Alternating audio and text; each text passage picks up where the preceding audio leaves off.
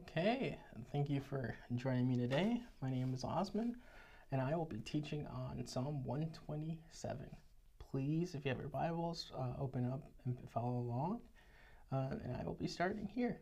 Unless the Lord builds a house, those who build labor in vain. Unless the Lord watches over the city, the watchmen stay awake in vain. It is vain that you rise up early and go late to rest, eating the bread of anxiety, toil, for he gives to his beloved sleep. Behold, children are a heritage from the Lord, the fruit of the womb a reward. Like arrows in the hands of a warrior are the children of one's youth. Blessed is the man who fills his quiver with them. He shall not be put to shame when he speaks with his enemies in the gates. Psalm 127 is attributed to King Solomon. In fact, you can even find his name hidden in the psalm. You know how artists sometimes hide their names in paintings. Well, Solomon has done the same with this psalm. The word translated, those he loves, in verse 2 is the Hebrew word Jedediah, which means beloved. This was the special name God gave to Solomon in 2 Samuel 12:25. Normally, we think of Solomon as a writer of the Psalms rather than a writer of the Proverbs rather than Psalms, but the Bible tells us that he wrote over 1,000 songs. 1 King 4:32. Perhaps his Proverbs were better than his songs. We certainly have a lot of them, but we had the song preserved for us, and you notice that it even resembles the book of Proverbs in some ways. Like Proverbs, it's full of short phrases and vivid imagery. It is categorized as a wisdom poem, yet it is more connected than Proverbs. All the phrases work together as a unit, therefore it's more appropriate as a song. Unlike Proverbs, Psalm 127 had a melody which would actually have been sung as a song. Today, Jews recite this psalm as a part of a Thanksgiving service following the birth of a child. The main idea of the psalm is that without God, it is not worth it, but when you give God the rightful place in your life, you can rest in his blessings. Without God, it is not worth it, and when you leave the Lord out of your life, all that you do is in vain. The word vain shows up 3 times in the psalm. It means something that has no value or worth. It is an empty achievement. Solomon introduces this idea through 2 parallel images: the building of a house and the guarding of a city. He then makes an application to those who labor and toil without trusting God. And then he finally closes by speaking about God's provision for our lives, using children as an example. Now, Solomon also wrote the book of Ecclesiastes. Please forgive my pronunciation of that. I've always struggled with pronouncing that book's title. In some way, the psalm is a flip side of the book of Ecclesiastes, which is about the emptiness or the vanity of life without God at the center. Ecclesiastes teaches us that God, work, life, and home lose their meaning, but Psalm 127 teaches us that you can rest in God's blessing because all that you need comes from God. The first part of the psalm deals with God's blessing and provision in your work, and the second part deals with God's blessing and provision in your home. So let's look at the first part about God's blessing and provision in your work. This section tells us 2 things in particular. Without God, your work is vain. Look at verse 1. Unless the Lord builds the house, its builders labor in vain. Unless the Lord watches over the city, the watchmen guard in vain.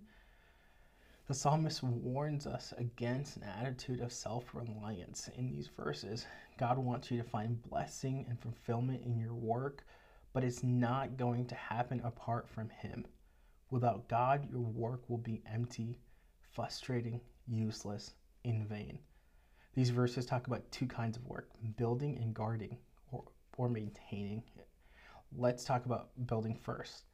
Unless the Lord builds the house, its builders labor in vain. This verse talks specifically about building a house, but it really applies to anything we build in our lives, whether you're building a house, a business, a church, a home. Hebrews 3:4 says, for every house is built by someone, but God is the builder of everything. Basically, Solomon says, don't start anything without God. Whether you're starting a school or starting a school or a new project or a new job or a relationship, don't do it without God. Proverbs 16:3 says, "Commit to the Lord whatever you do, and your plans will succeed." Whatever you attempt in life, commit it to God from the very beginning, because if God is not in it, then God's blessing will not be on it. God may choose to fracture your plans, and He may simply choose to fracture you, but either way, unless the Lord builds a house, its builders labor in vain. So this building in vain, but then there's guarding in vain as well. Unless the Lord watches over the city, the watchmen stand guard in vain. This has to do with guarding or maintaining that which you've already built. If you want God's blessing provision in your work, you must not only start with God, but you must continue with God as well. The Great Wall of China was built to defend China from outside invaders. The wall is 4,000 miles long and 20 feet high. It ranges 12 to 40 feet in some places. That's about as secure as you can get. But the Mongols still got into China. You know how? They didn't breach the walls. They simply bribed the guards. You see, unless the Lord watches over the city, the watchmen stand guard in vain. You might think you're invincible, that you've got all the bases covered. I once heard someone say, I have $1 million in insurance, so I can lose everything and still get it all back. It's good to take precautions. There's wisdom in planning ahead, but it doesn't matter how many watchmen you have. It doesn't matter how much stock and bonds you have. If you leave God out of it, it's all in vain. This is a quote I heard from Matt Chandler. I think he was quoting someone else. Labor without God cannot prosper, and labor against God will surely fail. You need to keep God in everything you do. That's why the book of James instructs us to say, if it is the Lord's will, we will live and do this or that. Basically, it comes down to this. Do you expect your work to succeed because of you or because of God? Jesus said in John 15, apart from me, you can do nothing. Don't expect God to do your work for you, but don't expect your work to succeed without God. Invite God into your homework and ask His blessing on it. When you need to learn, we need to learn to pray like Moses did in Psalm 90. May the favor of the Lord our God rest on us. Establish the work of our hands for us. Yes, establish the work of our hands. God wants you to find blessing and fulfillment in your work, but it will only happen when you put Him at the center. Whatever your task, whatever you do, whether you're building a house or raising a family or guarding a city, or put God at the center, and you will find fulfillment in what you do. The first thing we need to do is to learn, if you want to know God's provision and blessing in your work. Without God, your work is in vain. Okay, and the second application, or second part, God grants sleep to those He loves. Look at verse 2. In vain you rise early and stay up late, toiling for food to eat, for He grants sleep to those He loves. This is the third time this phrase, in vain, appears in the psalm. It is vain or useless rising up early and staying up late, toiling for food to eat. Now, there's nothing wrong with working hard. In fact, you're supposed to work hard. Sometimes you need to work long. But there are times, but there is a right way and a wrong way to work.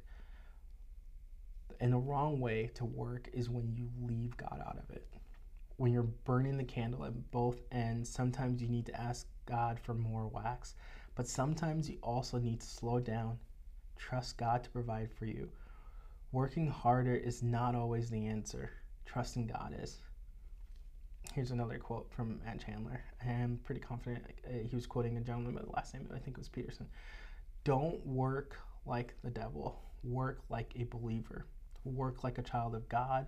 Trust God to make your needs or to meet your needs.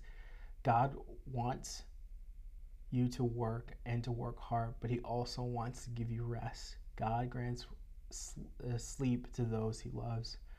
There's no value in overworking yourself or staying up late at night worrying, but God wants you to rest in his blessing. Psalm 3 says, I lie down and sleep, I wake again, because the Lord sustains me.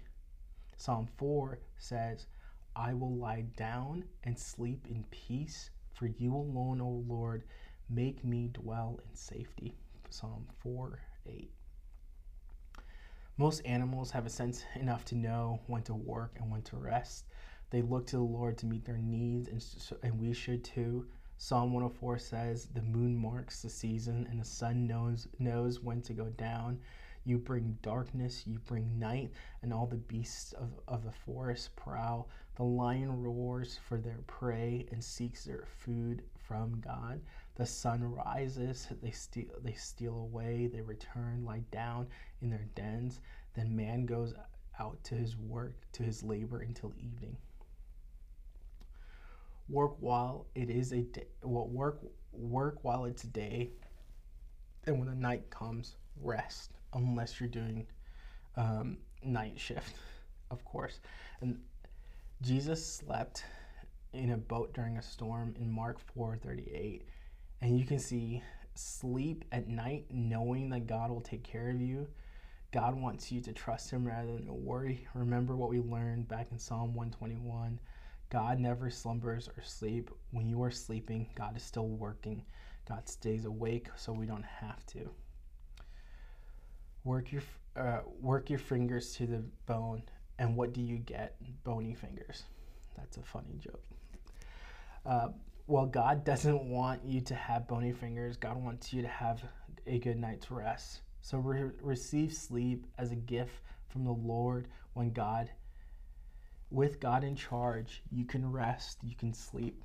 Proverbs 10:22 says, the blessing of the Lord brings wealth, and he adds no trouble to it. Work becomes toil when you take away God's blessing. When you trust God's provision and care, you can rest in his blessing. You can rest in his blessing while you work, and you can rest in his blessing while you sleep. There are two extremes we need to avoid here. Don't try to do it all yourself, and don't expect God to do it all for you. Don't become a workaholic, and don't become a shriekaholic. There is nothing wrong with building and maintaining or working hard. These things only lose their value or meaning when we remove them from trust in the Lord. No prayer without work, and no work without prayer. Psalm 127 makes it really simple. Work hard, finish your day, trust God, go to sleep. And so here's the second part of the teaching that Solomon is showing us through Psalm 127. God's blessing and provision in our homes. Now we move from God's blessing provision in our work to God's blessing and provision in our home. Like verse 3-5, sons are a heritage from the Lord, children are a reward for him. Like arrows in the hands of a warrior are sons born in one's youth. Blessed is the man whose quiver is full of them. They will not be put to shame when they conduct their enemies in the gates. There are three things we learned, particularly from these verses. Children are a gift from the Lord. That's what verse 3 says. Sons are a heritage from the Lord. Children are a reward for him. Most parents might be wondering, how does God, or your parents most likely would be wondering, how does God give his loved ones both sleep and children? Somehow these two don't seem to go together, but that's not the point here. The point is that children are a gift from the Lord. As James 1:17 says, every good and perfect gift is from above, coming down from the Father. Just as you are dependent on for God, for your parents, as they're dependent on God for you. Jacob in the Old Testament understood this when he asked about his children. He replied, They are the children of God, the children God has graciously given your servant. And Hannah also understood this. She said in Samuel, I pray for this child, and the Lord has granted me what I've asked of him. 1 Samuel 1:27. Children are a gift from the Lord. They are also your heritage and your reward. And a rich man said to a poor man who had no children, these are they which make rich men poor. The poor man replied, no, these are they which make a poor man rich. For there is not one of these whom we would part with for all your wealth. There's this old German proverb that says, many children make many prayers, and many prayers bring much blessing.